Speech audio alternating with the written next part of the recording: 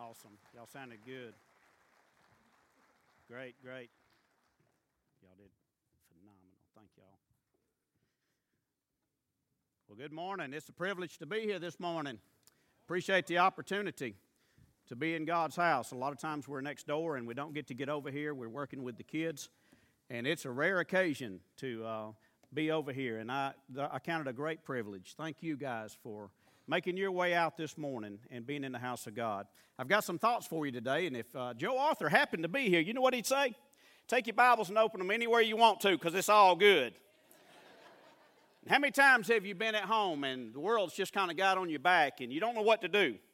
You don't have the answers for the challenges that you're facing and whatever's coming to your life. And if you're normal, you have a testimony that you sat down one day and you just said, God, I need a word.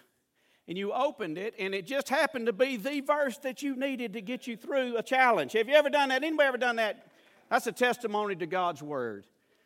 You know, there's a verse that's found in 2 Timothy chapter 3 and verse 16, and it says, all Scripture is given by inspiration of God, and is profitable for doctrine, for reproof, for correction, for instruction in righteousness. You know what that tells me? Every word in it is inspired by God, and that means every bit of it is inspirational. We could literally just open the Bible this morning and take a verse and expound on it, and we would walk out of those doors and say, God, it was good to be in the house of the Lord today, because there's not a bad verse in the book. Thank the Lord for that. So based on that, I'm going to take comfort this morning to know that God is going to minister to my heart through the message, and I believe that if you'll open your heart and mind this morning, that God will challenge your heart and mind as well as we dig into His Word.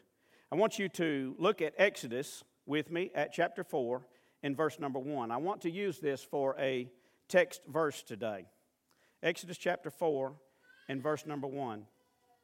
The Bible says, and Moses answered and said, but behold, they will not believe me, nor hearken unto my voice. For they will say, the Lord hath not appeared unto thee. Well, what was Moses' problem here? Moses had an excuse as to why he could not be the one called by God to step out and do what God had called him to do. He basically said in so many words, no, Lord, you've got to have it wrong. If you look on down a few verses in Exodus 4 and verse number 10, Moses continues with his explanation. And Moses said unto the Lord, O my Lord, I'm not eloquent, neither heretofore nor since thou hast spoken unto thy servant, but I am slow of speech and of a slow tongue. Let's pray. Father, I pray that you'll bless your word this morning. I have no doubt we'll walk out of here saying it was good to be in the house of the Lord because your word has been broken. I'm reminded of when you walked with those two disciples after your death and resurrection, and they were sad of heart, and you walked with them on the road to Emmaus. When you got to the house, you broke bread, and in that moment they realized they were sitting with the Lord Jesus Christ Himself.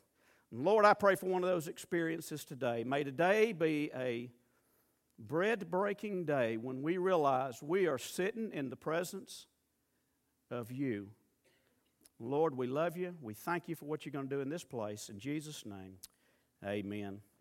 What you see in Exodus chapter 4 and verse number 1 is an immediate excuse from Moses why he cannot do what God has called him to do. You know, Benjamin Franklin said, he that is good for making excuses is seldom good for anything else. You've heard the saying, an excuse only sounds good to the person who is making it. Usually on the receiving end, you're shaking your head and going, that sounds like a terrible excuse to me. And sometimes we vocalize that, and most of the time we don't. You ever been on the struggle bus with God because He called you to do something?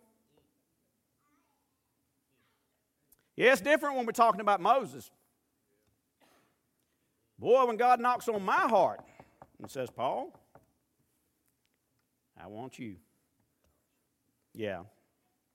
Ouch. Man, how can we argue with God sometimes about our abilities? Or I might say our inabilities. How many of y'all got inabilities when it comes to God calling you to do something? arguing with the one who created this mouth and put these lungs in our chest to suck air in and blow it back through those vocal cords and to speak His word to somebody in a time of need. Use that mouth to glorify God at times in our lives when others are listening, when maybe they wouldn't be otherwise, and we shy and back away. And we say things to God like, Lord, you've got the wrong address. Lord, you've called the wrong number. Lord, you're barking up the wrong tree. Lord, it's got to be anybody but me. Surely, God, you are wrong. You say, we would never argue with God. Everybody in this building's argued with God. And some of us recently. Man, I've argued with God as to why He can't use me. You know, Moses was a quiet man. He didn't know how to talk in public. He was timid. He was shy. He was afraid to speak in public. He didn't like talking. He got tongue-tied real easy. And he always twisted his words when he tried to explain himself. That's his own testimony, what he just told God. I'll mess it up, Lord. Don't ask me to talk to Pharaoh. Don't ask me to talk to anybody, because I can mess it up. In short, he looked at God and said, please don't make me talk to others about how you are going to use me to free the children of Israel from bondage to the Egyptians. And especially, you don't expect me to go before the king Pharaoh. And how many times we've acted the same way? We say to ourselves that we can't speak up for God for fear of ridicule or embarrassment or fear of being labeled as a holy roller on the job or for some other unforeseen consequence that may come because we stood up and took a stand and vocalized in a place where God asked us to speak. And let me say right here that Moses' excuses are petty and they're lame. And your excuses are petty and lame. And my excuses are petty and lame. Why would God call any of us to do anything if He didn't equip us to do it and knew we could do it? He designed this body. He designed this brain. He designed everything about us to be able to fulfill His will for our lives. And we've got everything we need to do it. And so our excuses are lame. Let's do this before we go any further. I think this is important for us this morning. I want you all to take out your invisible permanent marker. Just hold it up for me, if you will. All right? Take that thing. I don't care who's around you. Make it small or large if you're in a big area. And just paint a circle around you with that marker. Now, you are in the center of that circle you just made. I've prayed, and I'm praying this morning, and I've been convicted, and I'm going to be convicted. I've been challenged, and I'm going to be challenged. This circle that I just put around myself has me and me alone in it. And I stand in the need of prayer this morning. And I'm going to ask you to do the same. Say, Lord, it's me, it's me. It's me, oh Lord, standing in the need of prayer. It's not my brother, not my sister, but it's me, oh Lord. And ask God to invade your circle and speak to your heart and mind as I will do the same. Because I need a touch today, and you do too. I believe it would do us good to look at some background right quick related to Moses. So take your Bibles and look at Exodus chapter 2. I want to read a few verses, and I want to bring you up to our text verse that we began with and help it make sense for you. Exodus chapter 2 and verse number 1 says, And there went out a man of the house of Levi and took to wife a daughter of Levi, and the woman conceived and bare a son. And when she saw him, that he was a goodly child, she hid him 3 months. And when she could no longer hide him, she took for him an ark of bulrushes and daubed it with slime and with pitch and put the child therein. And she laid it in the flags by the river's brink. Now you know why she's doing this. The Pharaoh has noticed that the children of Israel have grown in such a great number in Egypt that if he doesn't do something soon, they're going to outgrow the Egyptians, and he's afraid that they'll take over the land. And he says, here's what we're going to do. I'm going to send maidens over there, and you maidens are going to work with the handmaidens of the wives that bear children, and every time a male child is born to the Israelites, you're going to kill that child. And only the girls will be left alive, and we're going to slow this population. And that's why Moses' parents and Moses' mom are doing what they're doing. In verse 4, And his sister stood afar off, to wit what would be done to him. And the daughter of Pharaoh came down to wash herself at the river. Imagine that. and her maidens walked aside. And when she saw the ark among the flags, she sent her maid to fetch it. And when she had opened it, she saw the child. Now, I'm going to pause for just a brief second because these passages are all over the Word of God. This is a gift-wrapped gift from God above, straight to humanity for the many years to follow. And Pharaoh's daughter gets to open it. Now, I know she thinks it's a bassinet or a baby carriage or whatever I don't know what you call these things. She made this little ark is what the Bible calls it. And when she opens it, that baby's inside, and her heart melted for that child, and she fell in love instantly. And when she had opened it, she saw the child, and behold, the baby wept. And she had compassion on him and said, "This is one of the Hebrews' children." Then said his sister to Pharaoh's daughter, "Shall I go and call to thee a nurse of the Hebrew women, that she may nurse the child for thee?" And Pharaoh's daughter said unto her, "Go." And the maid went and called the child's mother. Do you see miracle after miracle after miracle here? And Pharaoh's daughter said unto her, "Take this child away and nurse it for me, and I will give thee thy wages." And the woman took the child and nursed it. And the child grew, and she brought him unto Pharaoh's daughter, and he became her son. And she called his name Moses. And she said, "Because I drew him out of the water." And it came to pass in those days, when Moses was grown, that he went out unto his brethren and looked on their burdens. And he spied an Egyptian smiting an Hebrew, one of his brethren. Now, I want to stop here for just a moment. And I want to share something critically important with you about Faith Baptist Church, and any other church, for that matter, that's preaching the Word of God. What we have in the back is a nursery. And what we have in the back is a children's church on this side. And what we have in the gym is called Junior Church. And what we have coming up is called Camp Truth. And we have an Emerge program. And we have VBS that will be coming up on Wednesday nights during the summer. You know what our heart desire is for those children? To get enough in them while we've got them so that one day when they become of age, they'll do like Moses did. You just read the same scripture I did. Moses was, for all intents and purposes, an Egyptian. He was born a Hebrew. He was weaned a Hebrew, and then he was given to an Egyptian, and he was raised in Egypt by an Egyptian mom and an Egyptian grandfather called a Pharaoh. But when he became of age, what did he do? He started going through the woods, and he found his way back home, and he found those people of Israel, and his heart was still with them, and he never lost sight of that. He never got far away from home enough. Egypt couldn't take it out of him, is what I'm trying to say. And these children that we've got around here, I don't know where they'll go when they leave Emerge, when they leave high school. But our heart's desire is one day they'll look back and they'll do like Moses did, and they'll come back home. And they'll have a heart's longing to get back to the things of God because that's how they were raised. That's their heritage. That's what they know at heart.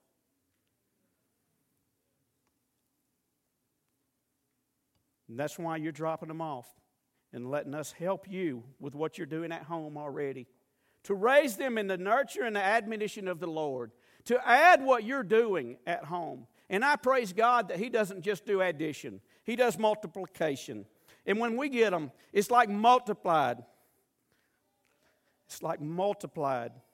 And it's like multiplied. Like the boy that gave his little gift to Jesus. Said, "I've only got 5 loaves and 2 fishes, but it's yours to use." And what happened?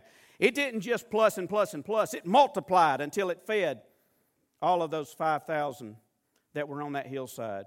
And that's what we want, God's blessings on your children.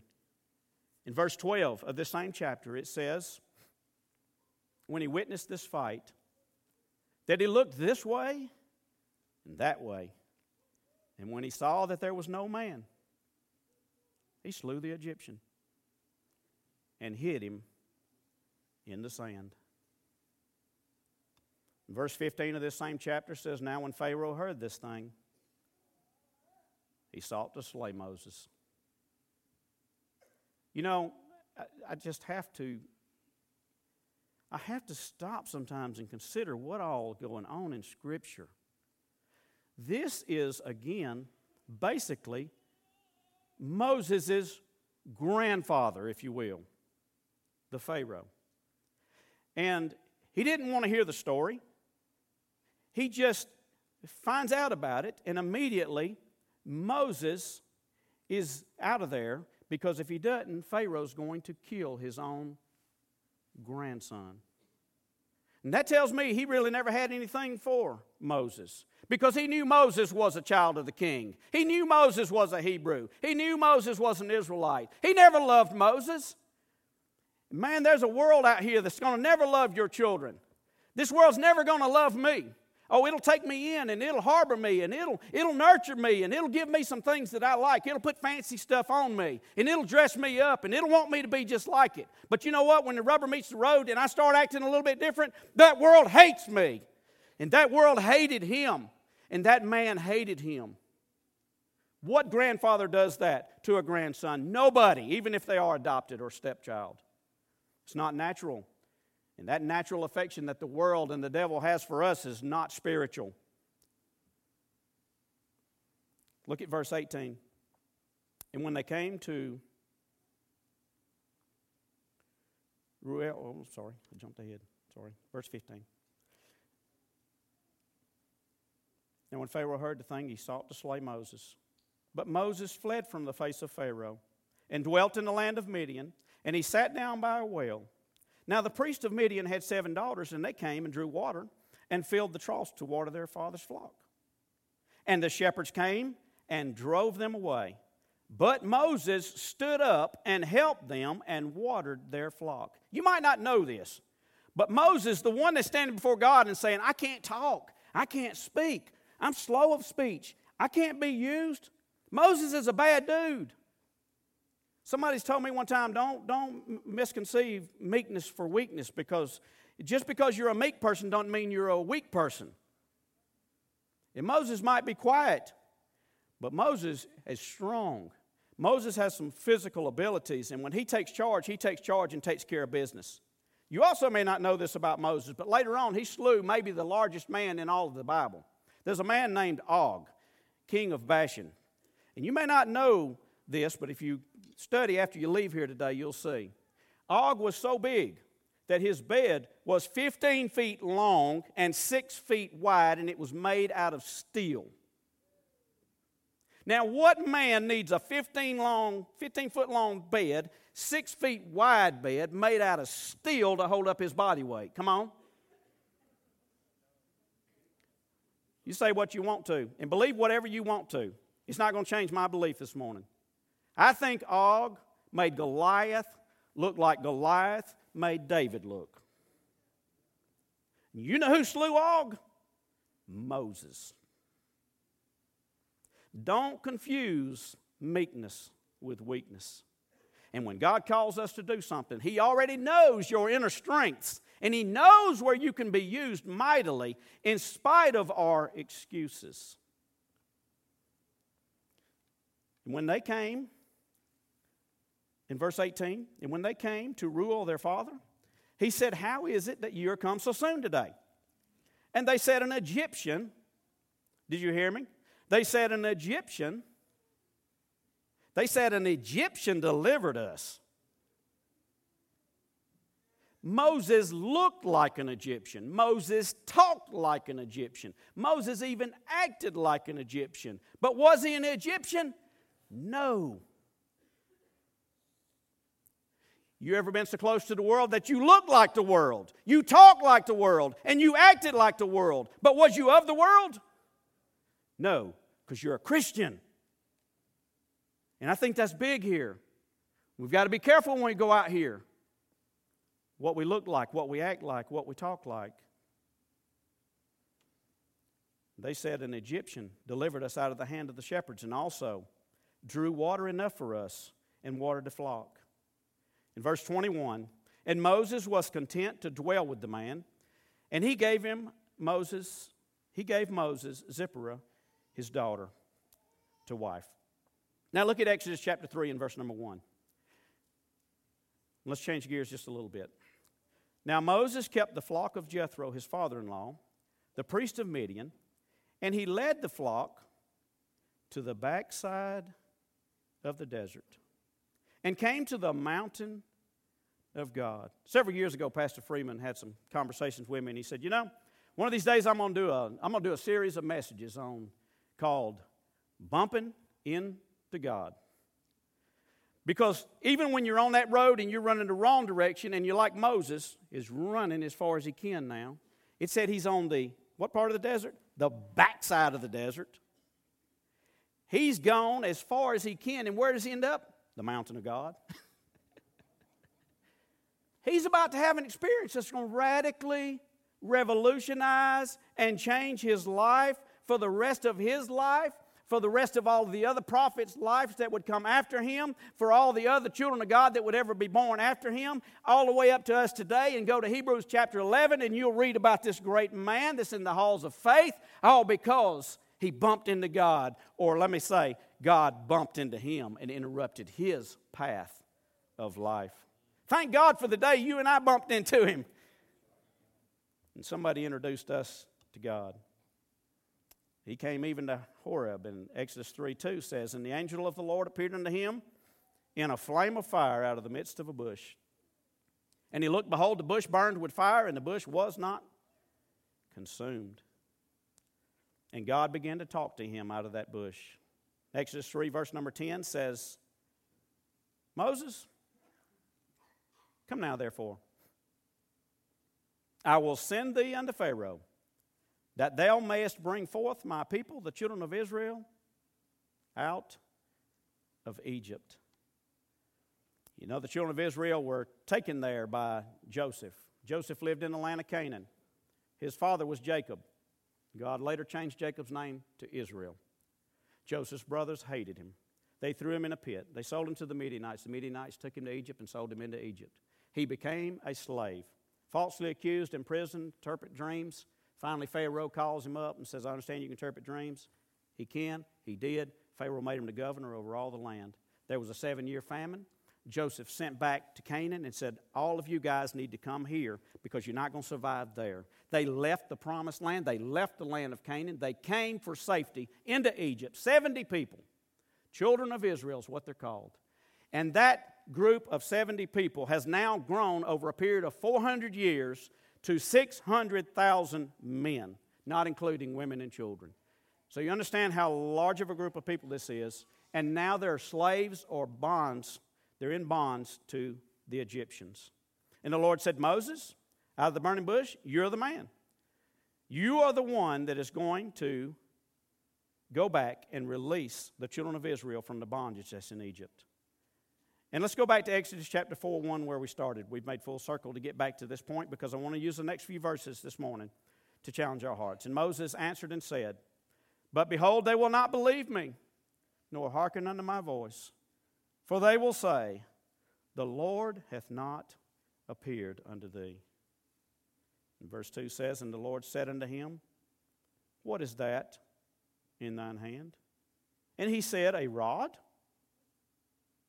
And he said, Cast it on the ground. And he cast it on the ground, and it became a serpent. And Moses," important word here, "fled from before it. And the Lord said unto Moses, Put forth thine hand and take it by the tail." And the craziest thing I've ever read in my life comes up next.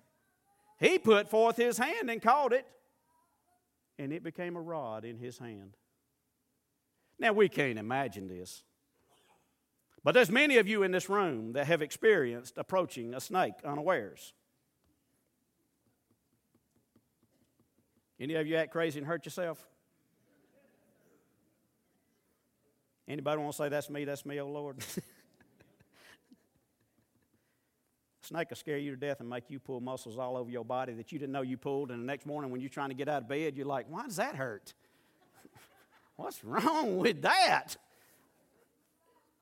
It'll make you have a heart attack 3 times before you can get far enough away from the thing to strike you. And now you're laying on the ground and he's an easy prey. How many of you hate snakes? Man, Moses reached down and grabbed that thing by the tail like the Lord commanded him. And he took it up. I've titled the message this morning, Grab the Serpent Now. And listen to me right here. I've heard this 100 times, maybe more. When they start breaking snakes out in church, I'm out of here. All right, now I can put up with a lot of crazies, and I can put up with some stuff, but if you ever break out a snake on stage now, y'all are in a Baptist church, right? Y'all got it right? Y'all in the right place. I think it said Faith Baptist on the outside. But I did bring some snakes, okay? One person in the room is happy. And it ain't me. God said, take it by the tail. I actually have I've actually got a small snake and a snake. All my snakes are fakes, okay? All right? All my snakes are fakes. Everybody understand that, all right? If I break out a real one, you have my permission to hurt me and then leave the church, okay? All right? In that order. But I have a small snake here this morning, and I just really want it to represent some things in our lives, because most of the time, issues, challenges, things that come into our life start out pretty small. And a lot of times God convicts us, challenges us to deal with that thing now. And if anybody else other than me is a procrastinator or a debater or an arguer or hard head, you say, I'll deal with it later. Well, Moses had some choices when that serpent was on the ground. And deal with it now or deal with it later.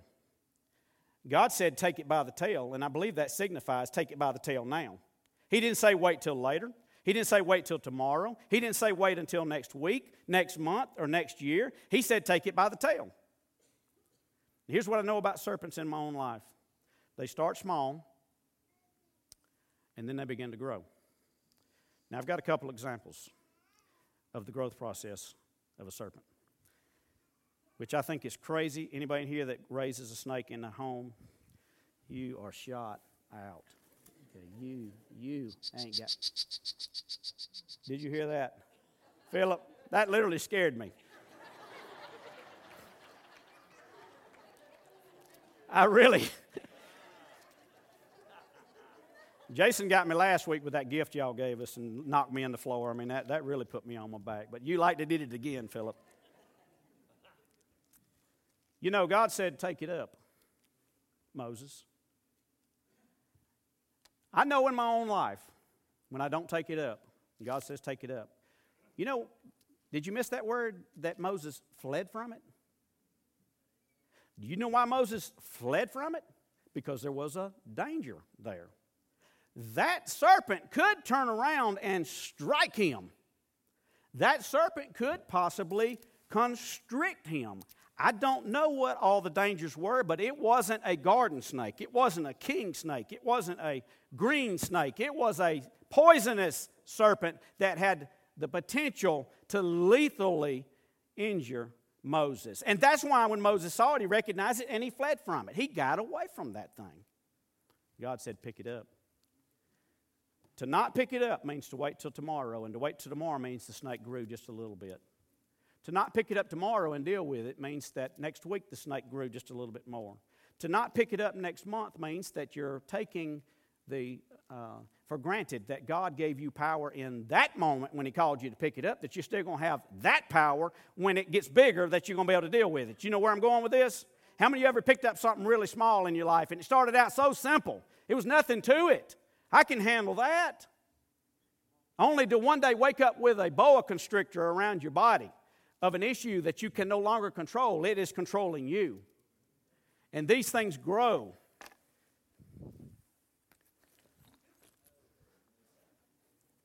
And they grow. And they slither around. And they can hide in places to where you're no longer in sight. And you have to worry about where they're going to come from next. Because you didn't, I didn't, we didn't pick it up and deal with it.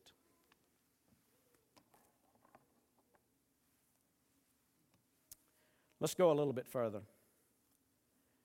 In Exodus chapter 4 and verse number 8, God told him to pick it up by the tail, and he did. And it became a rod.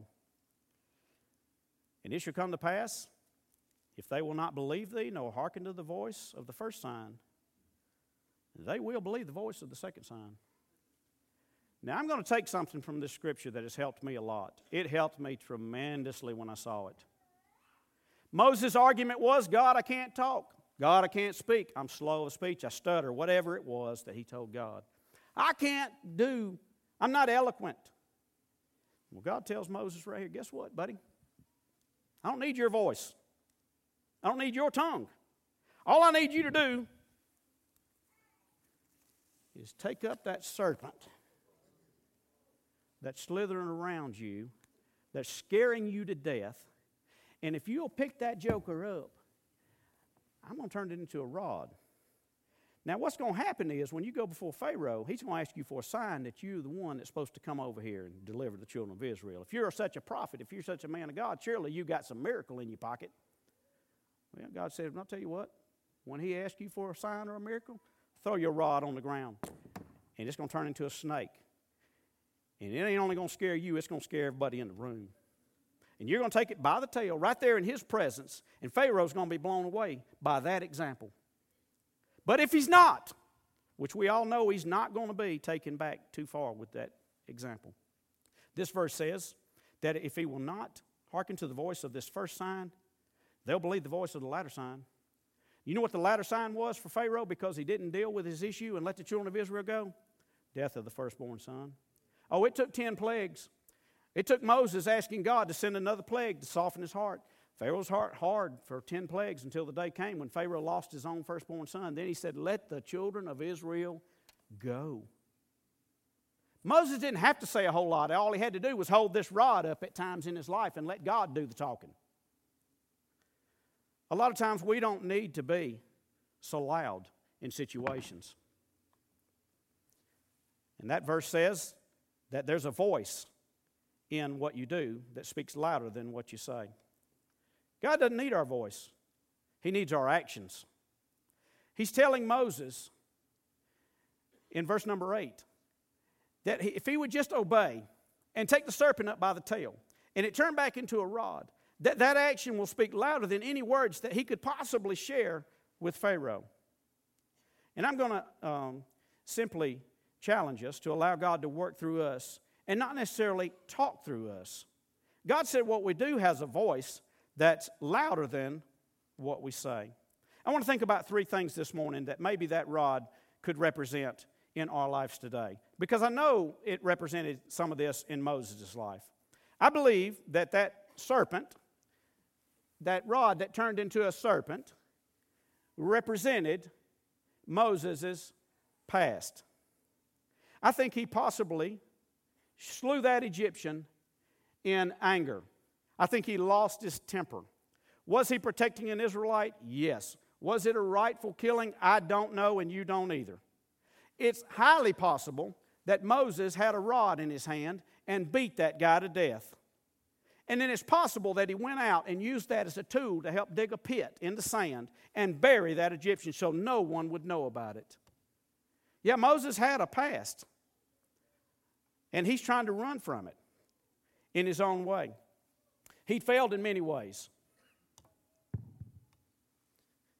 And he becomes self-reliant in the process. You know, if he was raised in an Egyptian home, but he had a Hebrew heritage, and he had those truths pumped into him about how good God is in time of need, about how God will take them and work miracles in their life, and God will meet the needs of their life. Why didn't God meet Moses' need? Why was Moses, at a young age, possibly 4 years old, possibly as much as 4 years old, taken from his mother's arm and put in the house of an Egyptian? Can we imagine the pain and the anguish and the separation anxiety of that? No. But it hurt. If God's so good, if God's real, why would God allow me to go through that? If God's so good and God's so real, why am I over here taking up for one of my Hebrew brothers?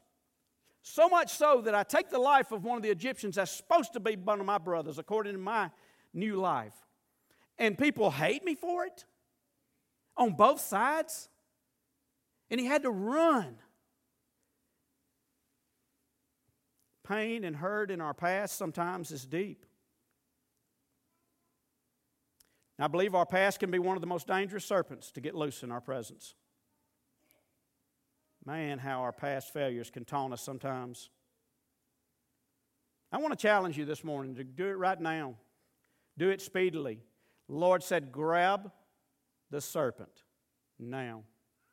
Now, I want to say when that past is slithering in on you and sneaking up on you and trying to take its hold in your life, you know there's been those snake handlers who thought they could raise that snake from an egg being hatched all the way to this massive boa constrictor, 20, 30-foot long snake. They can handle it because that snake loves them.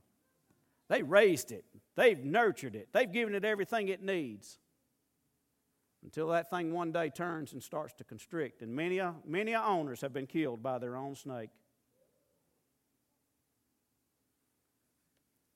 How many of us have harbored our past so long that it's gotten big? We don't want to deal with it. We don't want to grab it by the tail. We want it to go away is what we want it to do.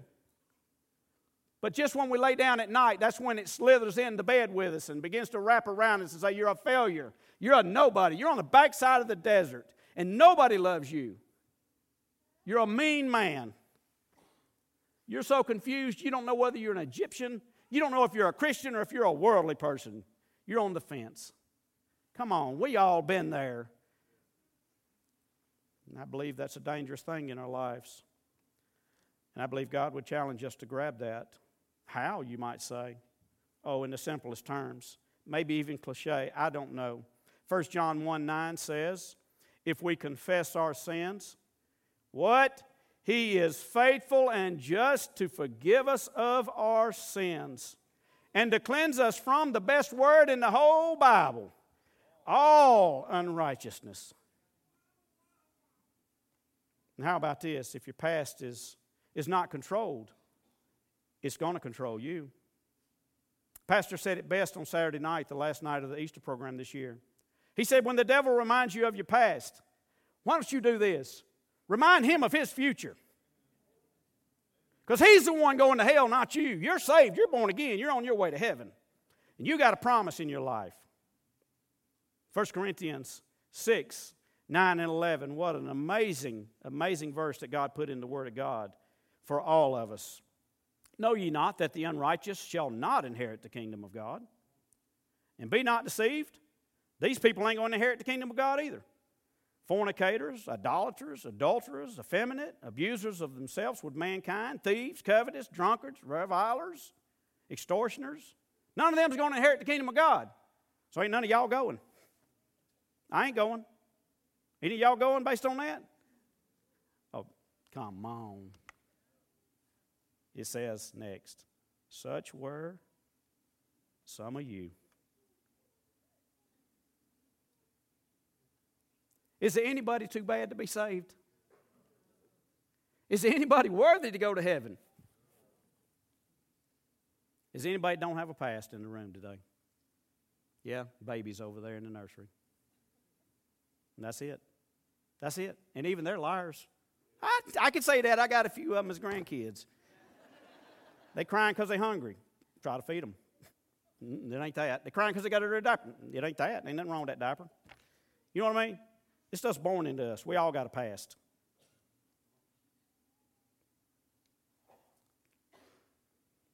Such were some of you, but you are washed, sanctified, justified in the name of the Lord Jesus. Accept that this morning. Accept that your past is ugly. Accept that it's terrible. Accept that you're not worthy. Accept that. Just accept it this morning and reach down and take that thing up and ask God to help you navigate through it. You know, your past is ugly as it is. Oh, my goodness, I just thought about this. Oh, man. You know everybody in the room's got a past, right? So you got a bag full of snakes in here. I ain't the only one that brought a bag full of snakes. I got the snakes because it's my bag and I'm on stage and I'm preaching this morning. So my snakes are out here for the wide open for everybody to see. You know what? I can't see yours. But here's what mine looks like.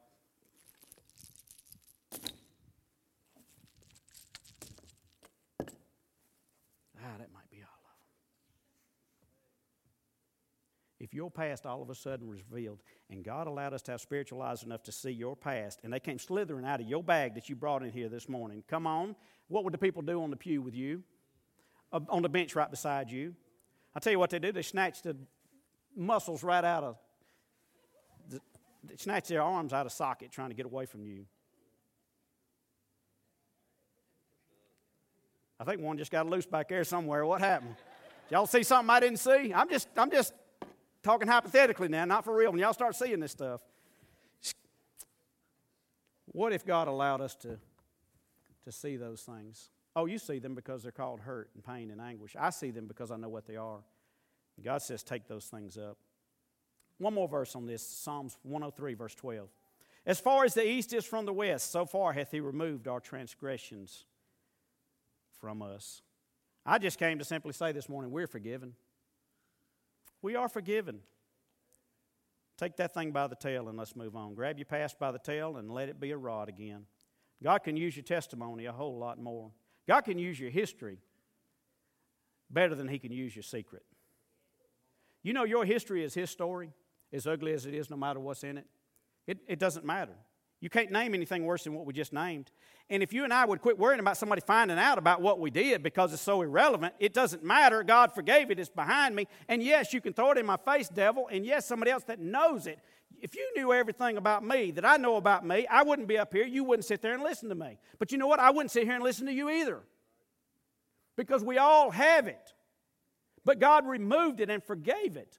Start using it for his honor and glory to help somebody else going through the same things that you went through.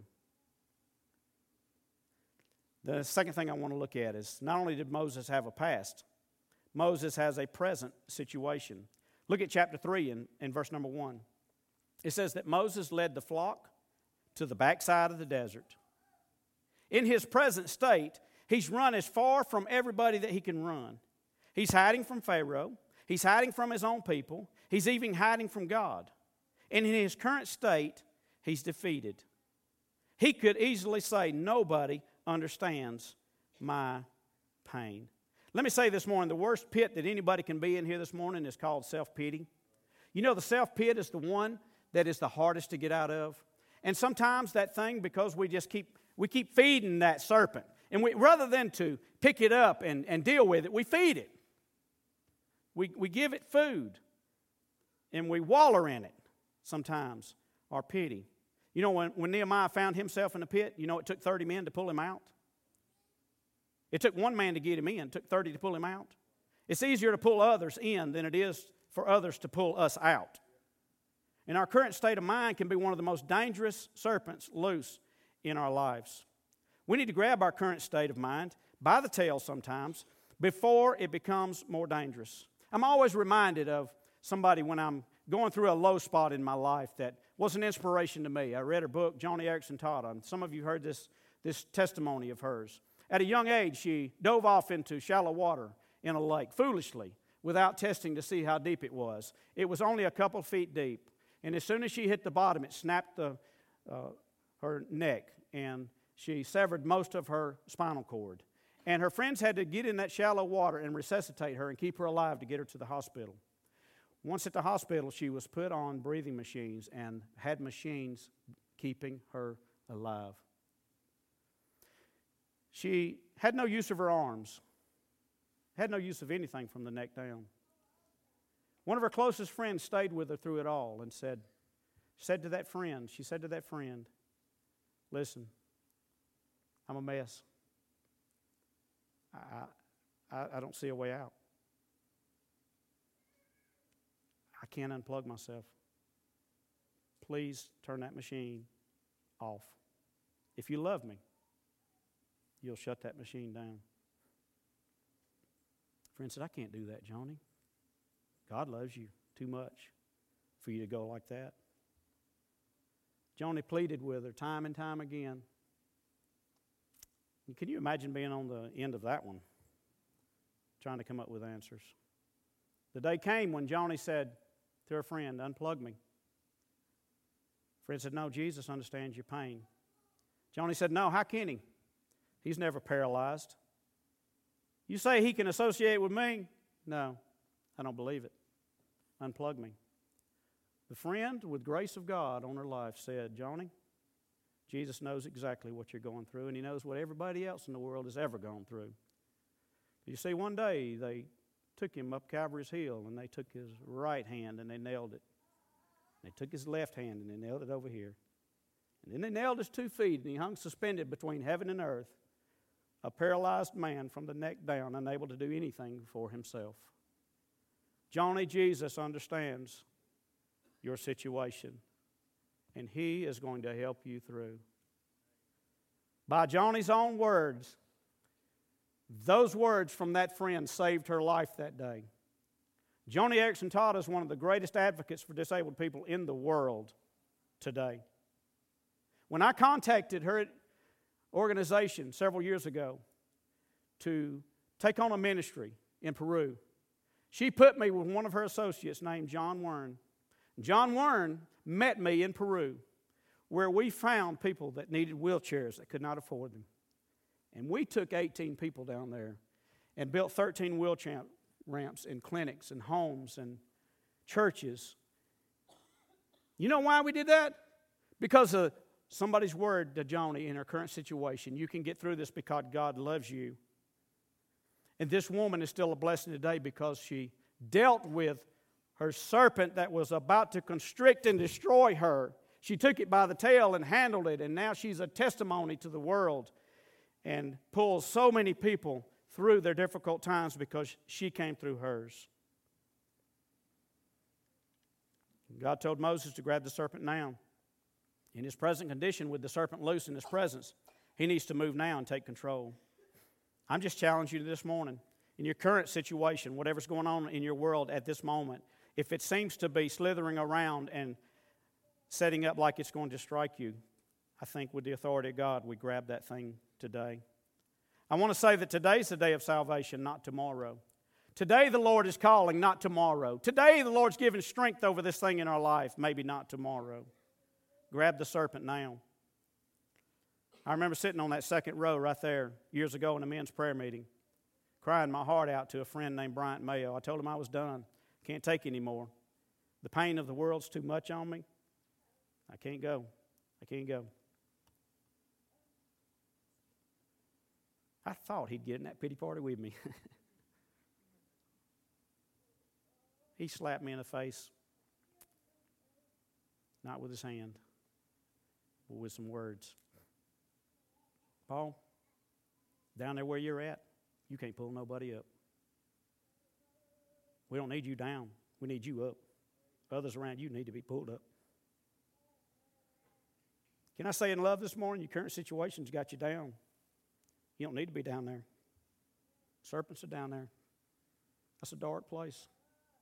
Isn't it? It's a dark place. We need you up. Your friends need you up. Your family needs you up. Your children need you up. We don't need to be down. To get up, we've got to take matters in our hands and get up. I get it, Moses, you're in a terrible present condition. Samson found himself in a terrible present condition because of his choices. Rahab found herself in a terrible present condition. David found himself in a terrible present condition. Joseph found himself in a terrible present condition, but through God's grace, all of them handled their business, took the serpent by the tail, and got out of their current condition. My, if we continue to stay in a terrible present situation rather than to deal with it, we may never see the miracles of God that God intended for our lives. Moses grabbed his serpent. Joseph grabbed his serpent. I remember Mary and Martha had a brother Lazarus that had died, and 4 days later, Jesus came along and they grabbed their serpent. 1 John 4:4 says, "Ye are of God, little children, and overcome them, because greater is he that is in you than he that is in the world." 2 Corinthians 10:5 says, "Casting down imaginations and every high thing that exalted itself against the knowledge of God, and bringing into captivity every thought to the obedience of Christ." I want to finish with this thought this morning. Moses has a past. Moses was in a current situation when God called him. But Moses also has a future. And I see it in Exodus chapter 4 and verse number 8. "And it shall come to pass, if they will not believe thee, neither hearken to the voice of the first sign, they will believe the voice of the latter sign." I believe the rod represents a bright future for Moses. If he will overcome his fear and grab that thing by the tail and take care of it, his future is going to be bright if he'll just pick up that serpent. You see, God doesn't need our words as much as he needs our actions. And this verse says that the action will speak louder than words. Have you ever heard these sayings? Actions do speak louder than words. Let your actions speak for themselves. What you do has more weight than what you say. Someone might say words are cheap. But God said, Moses, I'm going to use you to free the children of Israel. The question is, are you going to be part of the solution? Or are you going to be a part of contributing to the current problem? You see, God's going to free the children of Israel. One way or the other, God's going to free the children of Israel. Moses, you're going to be part of this miracle, or are you going to sit on the sidelines and watch this miracle take place? But I'm telling you, Moses, I'm calling you to do it. Can I say, church member, today? If there's something holding us back, whatever it is, small, medium, or large, God's work's going to go on. And things around here are going to get done in miraculous ways. All why, if we're not careful, we'll sit on the sidelines because of our own excuses. And by our own words, we'll say, I can't. No, I can't do that. No, I can't do that. I can't do that. I'm sorry. No, I'm the wrong person. No, I'm not going to do that. Somebody else is better equipped. Okay? Moses, if that's the way you want to act. But Moses didn't act like that, and he did go to work.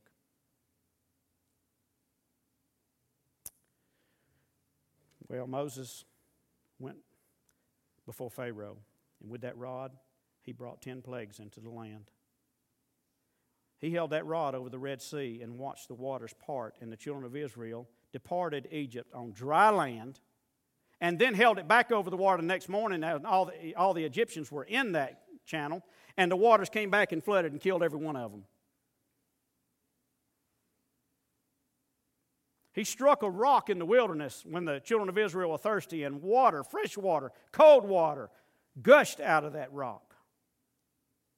That rod that Moses carried from that moment on, was so profound that you can't speak of Moses without speaking about his rod. In fact, after Moses threw it on the ground and it became a serpent for Pharaoh, it never became a serpent again as long as he lived. Moses had to get some things right in his heart for God to use him mightily. He had to take some responsibility and grab some issues by the tail. And when he did, he didn't have to keep waking up every day and revisiting the issues. He dealt with it one time. God said, grab it now. And he had authority over it from that moment on. I don't think we see it this morning like God sees it. We see it so much more complex than that. God, I can't walk to that altar and it just get better. That's what we do. But wouldn't it be amazing if we could surrender ourselves? So much so that God is so much in our lives that when others see us, they can't identify us without identifying us as a Christian. They can't identify us without seeing Christ in us. What's our future look like if we'll just stop and do what God says to do and take care of the serpents that are in our life? Mark 16:17 says, and these signs shall follow them that believe. In my name they shall cast out devils, they shall speak with new tongues. Verse 18 says, they shall take up serpents.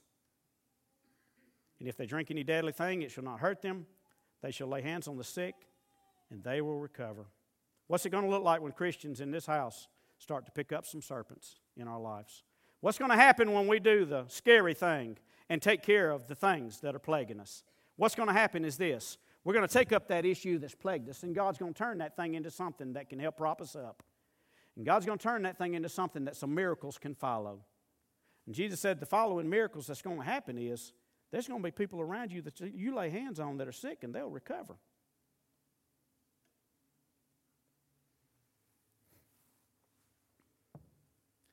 The verse is a commandment. You take up serpents.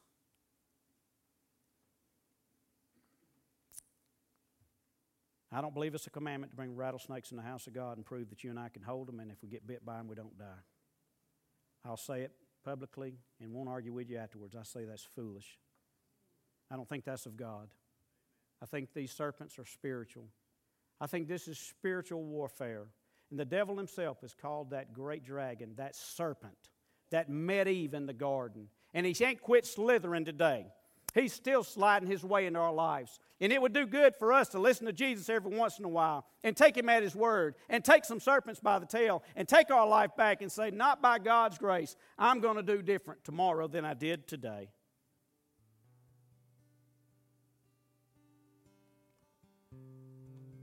truly believe that if we obey Jesus' commandments, some great things will follow in the days to come. Stand to your feet for just a moment as we begin some invitation music softly.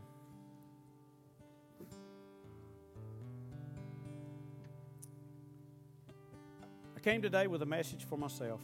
I put a circle around myself. You did the same. It's time for some Christians to start taking back, picking up some serpents by the tail and turning them back into something that God can use for His honor and glory, in spite of our faults and failures. The altar's open this morning if you want to come and ask the Lord to minister to your soul through whatever it is the Lord has showed up in your life. I had to come out here last night and get on the altar for a little bit. It's not possible to stand and speak God's word in any capacity without Him highlighting some things in your own life. And I've no doubt God's invaded your circle this morning in His own way and shared some truths with you about your own life that only you and He knows. If you do nothing this morning, you and I stand the chance of having a testimony like Lot had in Sodom. You remember when Lot went down to Sodom? It was a wicked city. He wasn't sent there just to live in Sodom and raise his family. He was sent there to be a missionary. He was sent there to be a voice. He was sent there to be a light in a dark place. But he kept his mouth shut. And he did not do what God called him to do, and he didn't pick up his serpents. When the day came and God sent an angel to Sodom and said, Lot, I'm going to destroy the city.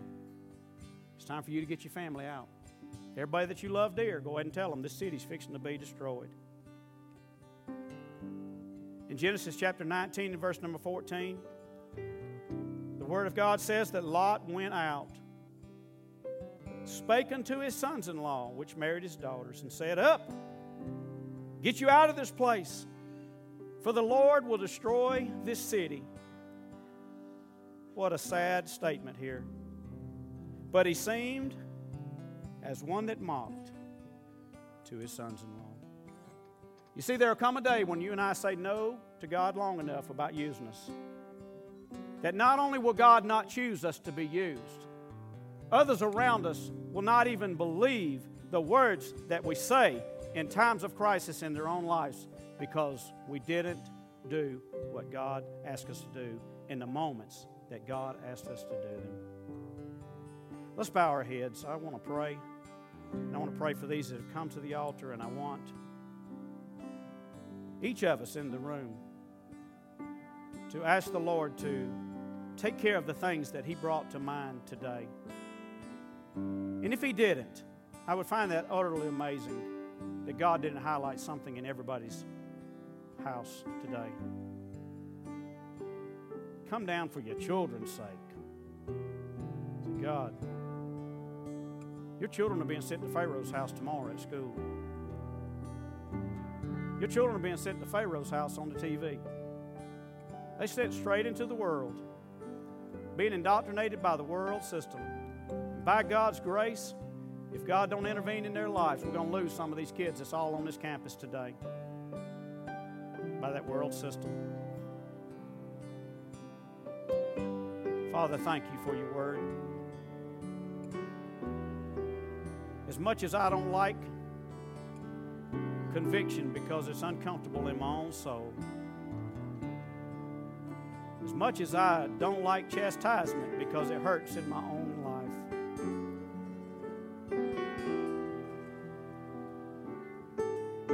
I thank you for it.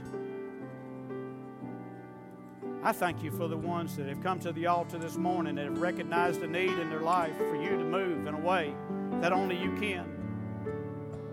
I recognize there's little circles all over the room today with people standing in the center of them that have needs in their lives. And Lord, you've highlighted them. And only we as individuals, when we walk out of this room, can and are responsible to take care of them in ways that only you can help us. God, thank you for the times in my past when I've had the serpent on me so strong that I felt like he would destroy me.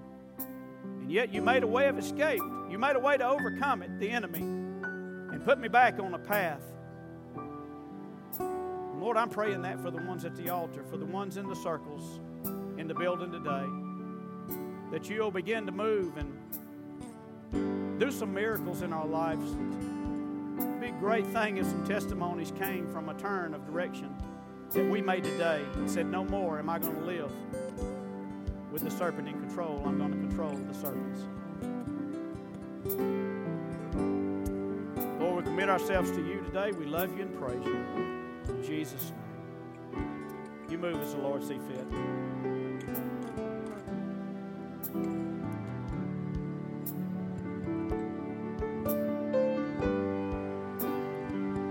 This is the air I breathe.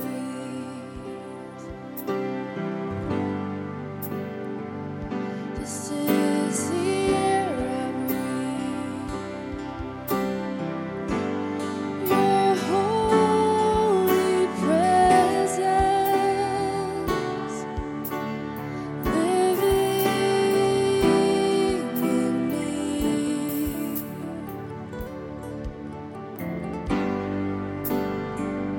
This is my daily bread.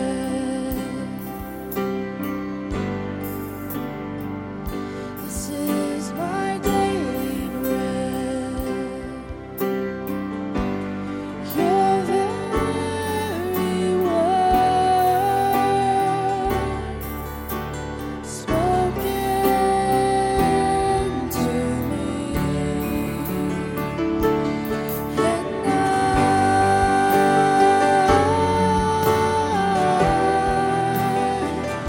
I'm desperate for you,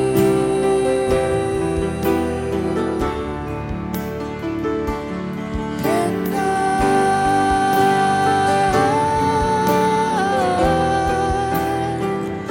I'm lost without you.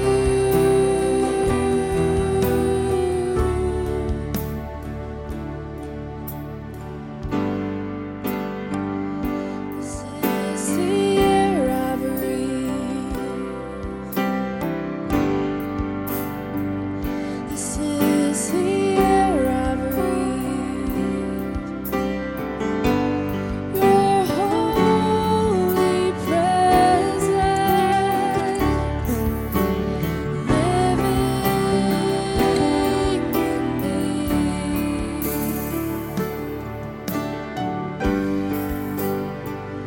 This is my daily bread. This is my daily bread. Your very word spoken to me,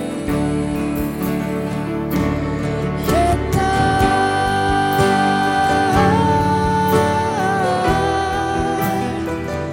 I'm desperate for you,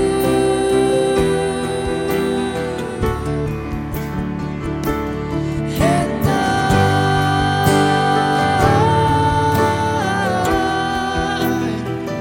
I'm lost without you.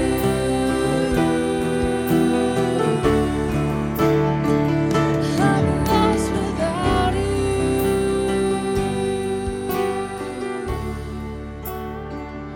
I'm desperate for you.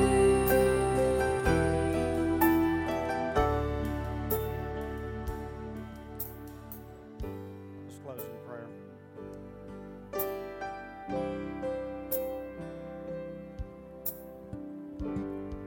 Father, thank you for your word this morning. I know by my own testimony it's not come back void because you've made some changes in my life through it today. Thank you for softening some hearts in the building and speaking to some needs. Thank you that you've given us power over everything the enemy can bring against us. Thank you that you made it to where it's not our strength, it's your strength. Thank you that you made it, it's not our smarts, it's your wisdom.